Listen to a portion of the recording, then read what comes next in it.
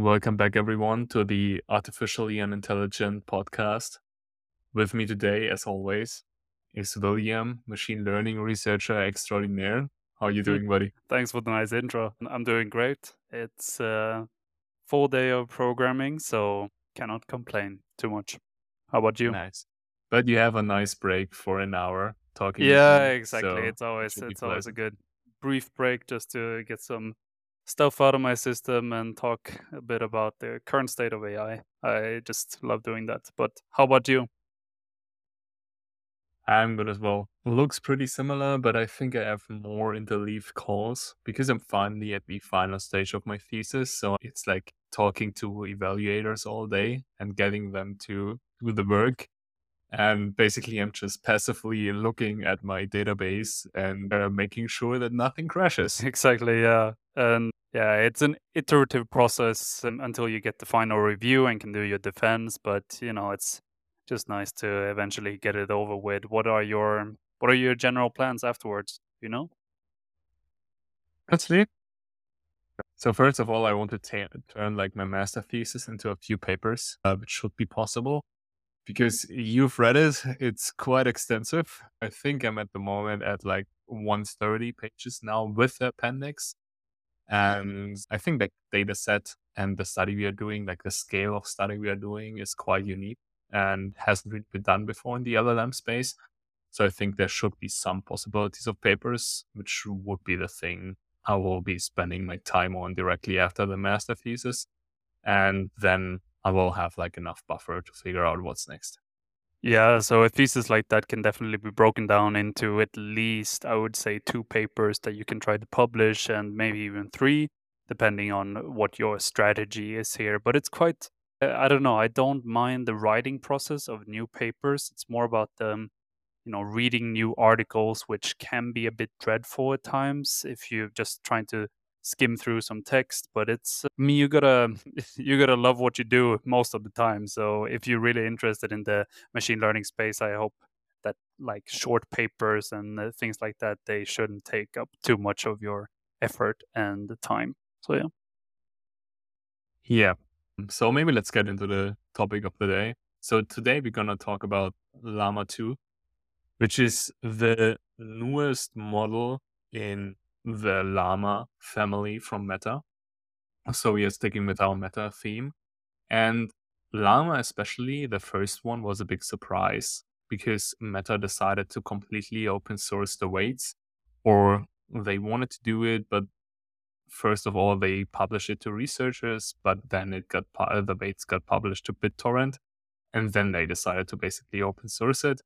But they had like very stringent usage conditions you have to like basically comply with. And now they brought out a new model, a new version of it, which is Llama 2, where they basically completely open sourced it. The only people who they are restricting from using it are basically their competitors, like really large companies, which only is Google, Microsoft, and Apple, basically. And OpenAI, because they have Yeah. they have the maybe the most famous large language models out of them all. But if you are, keeping up to date with the machine learning sphere and what's going on in there, you probably have not missed. Llama 2 is one of the better models out there. It's open source, which is an active effort from Meta to open source a lot of their code and kind of gain ground on this sort of territory. Because as we know, OpenAI chose to close their models off to the public a bit and don't describe like how many parameters it consists out of. And um, I'm not sure for Llama 2, they don't tell you what the data set is, right? What it has been trained on. I think this is usually quite discreet. Yeah. So that's like one big discussion whether you actually can label it open source, because in the end, you cannot really replicate it because you don't have access to the data, and also to you don't know like what exactly are the steps they did for cleaning the data, which is also quite important for large models. And on the data in general, so they claim Llama 2 was trained on 40% more data than Llama 1. And one of the main things they also said, they have double the context length. So Llama 1 had a context length of 2048 tokens, which basically means you can fit roughly 1,200 to 1,700 words in there, which is like a fairly large blog post. And the number of tokens is 2 trillion, which is quite a lot, which is like the entire internet plus some stuff. And they released Llama 2 in different model sizes, a 7 billion parameter version, 13 billion, and 17 billion. And for me, what was really the main upgrade they did from the first version is they did extensive fine-tuning for chat use cases. So on top of their regular model, they brought out a chat model. The difference between those two basically is you have the regular version is just trained on next token prediction. So basically, if you imagine you're writing a blog post and you start writing and you always think about, okay, what word comes next? And that's how the large language models are trained as well. And this allows them to be trained in a self-supervised fashion, because if it predicts the wrong word or the wrong token for the next position, you already can give it a loss. And with that, they update the parameters to train the model further on next word prediction. The chat model, on the other hand, is trained in the same way, but in a supervised fashion. So you don't take just a random text, you take input-output pairs. And the input basically is a user request, and the output is the response the model gave. And they had over 100,000 chat examples for the supervised fine-tuning. In the large language model space, when you are training such a model like Llama and Llama 2, what can you say about, you talked about self-supervised learning and next word prediction. What can you say about the loss function when you predict, let's say, a wrong word? Is there, to a certain degree, how close you were? For example, if you have an adjective like you want to say good and you happen to say great, but what if it would output something like completely different? What is the how does the loss function take that into consideration, how much the word deviates from its true kind of self? So it's calculated with the negative log likelihood. So since you're basically predicting probabilities of certain tokens, you're not directly predicting tokens. So at each step, the model is outputting a probability distribution with a set of tokens, and you have different strategies to take it. You can sample only the most probable one, but you also can apply like just regular sampling, or you can restrict it to like the top 10 tokens. These are all different strategies. And what you try to do in the training process, you try to optimize the conditional probability of predicting the next word based on conditioned on the previous words by tuning the hyperparameters. And if you have a conditional probability over a sequence, you have like a product. And basically, you have the first word, which is basically just the probability of predicting the first word. The second word would be the probability of predicting the second word, conditioned on that we already know the first word, and so on and so on.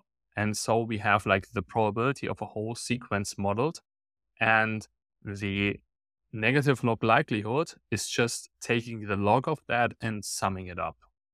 And this is the loss function that is used for optimizing the parameters.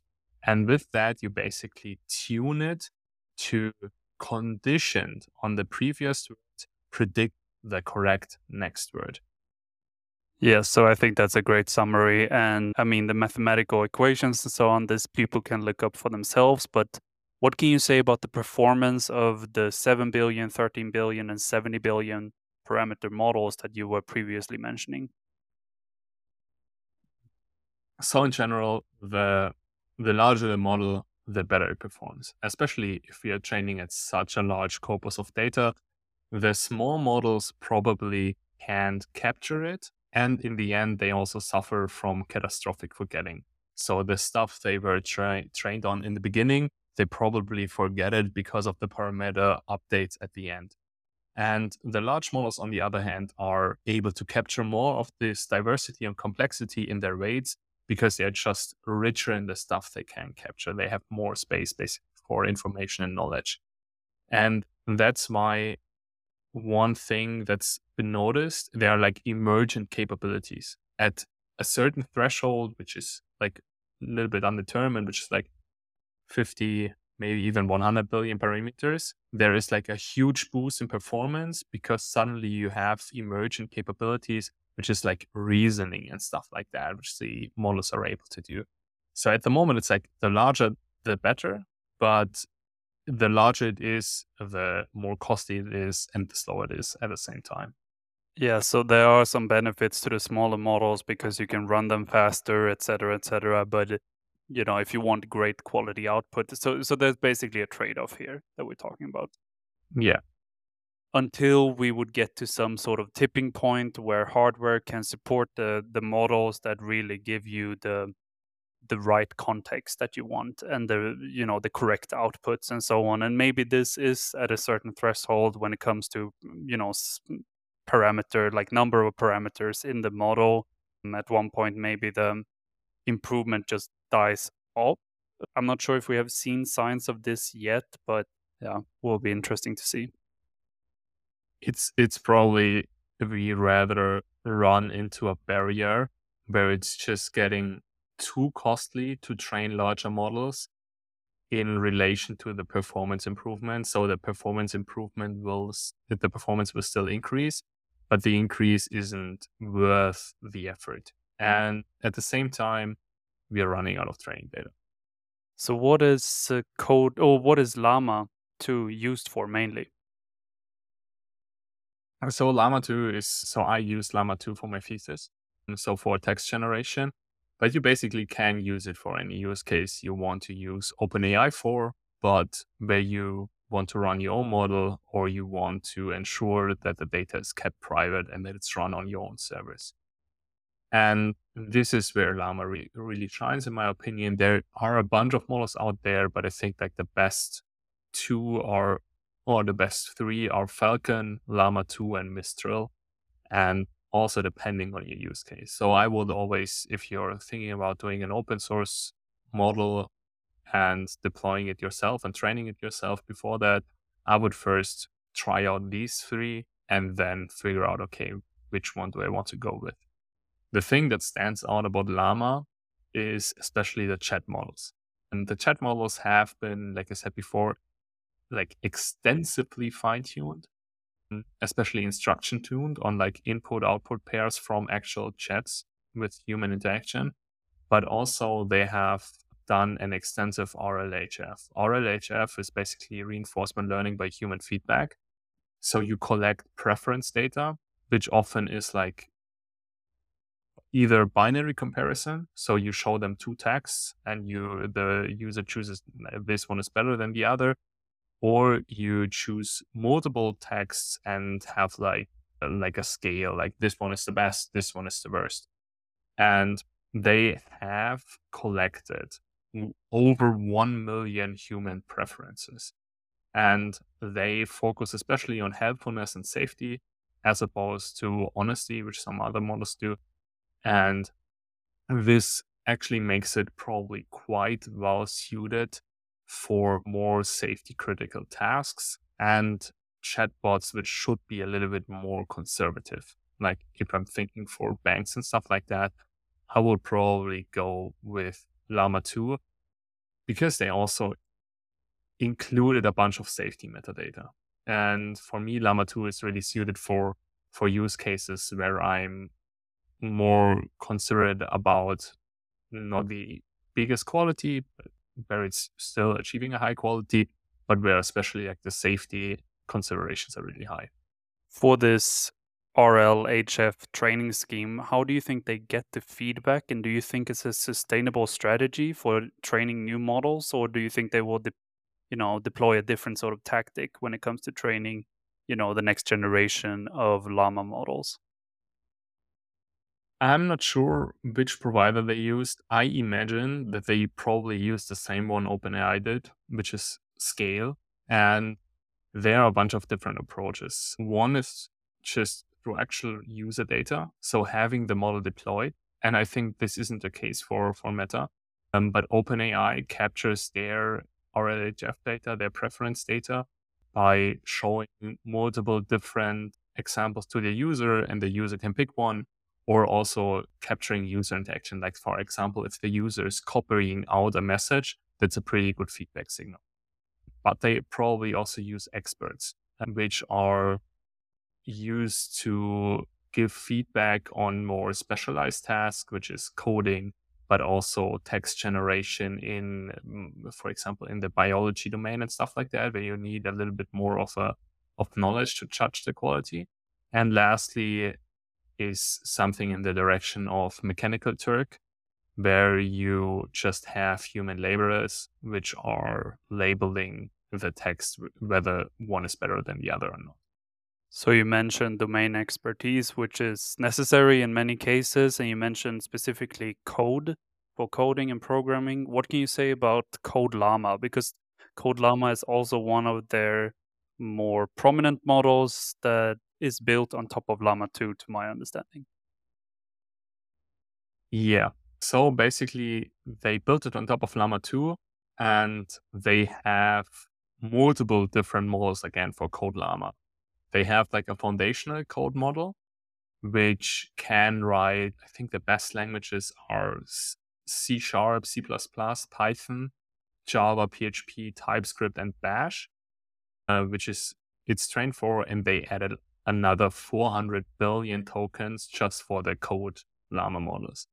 But they also brought out one for Python, and also one Code Llama Instruct, which is fine-tuned for understanding natural language instruction. So the first two, the foundational code model and the Python model, are more for just generating a code one-shot, whereas the Code Llama Instruct is more suited for back and forth interaction, where you basically give more feedback and where you want more interaction with the user.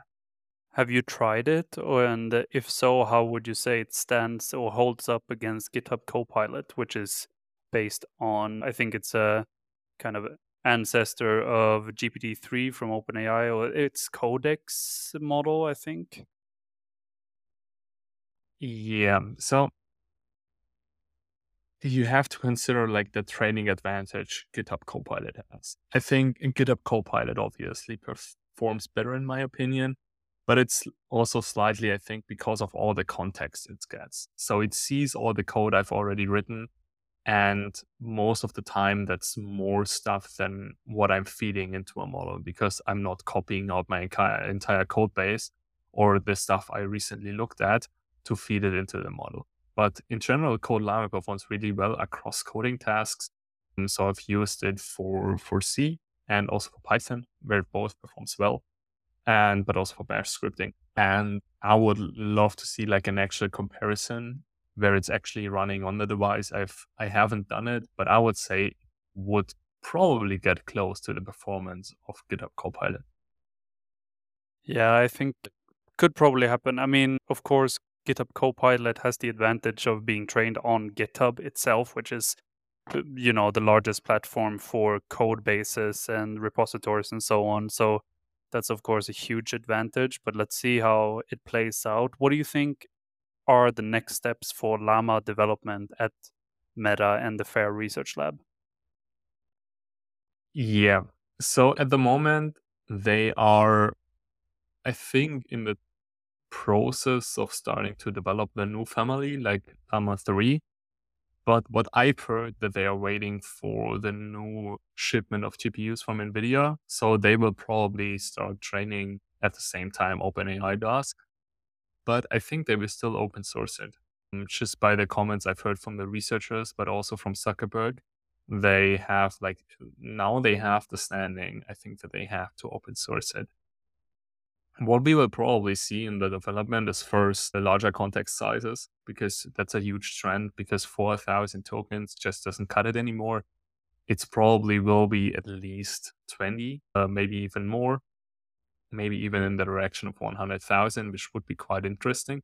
And secondly, I think we will see more multimodal models as well, which are already integrated with the Llama family. I can imagine that they train one model and image and text jointly and also bring it out in different model sizes. Yeah, it seems like it goes into kind of bigger and better and more modalities, adding audio, adding visuals to create like not only images but even short videos, GIFs, whatever you have. So yeah, let's see how it plays out. But they are, of course, one of the main competitors here, together with OpenAI, Microsoft, Google, and other players. But they have a great model on their hands right now. Yeah. And with that, I think we will finish off the week on Meta and news from Meta and also technologies from Meta. This was very interesting to talk about, everything that comes out of their research labs. And we talked about PyTorch, we talked about Llama, we talked about new developments at Meta in general. And I'm sure we will touch upon this company again as we go on. But yeah, do you have any final words? Yeah, if you have any other company you want to have like a deep dive on, especially someone or some company who's really focused on like all three aspects, who's involved in the AI space, who has like a research arm which is doing research, but also who has like libraries and tools for AI developers, just reach out to us and shoot us a message what you want to hear. I really want to do one on China, which is actually a German company, but we will see when we get to that. We'll see about that. But yeah, this was the Artificially Unintelligent podcast. I hope you guys enjoyed this session and we'll see you soon. See you. See you.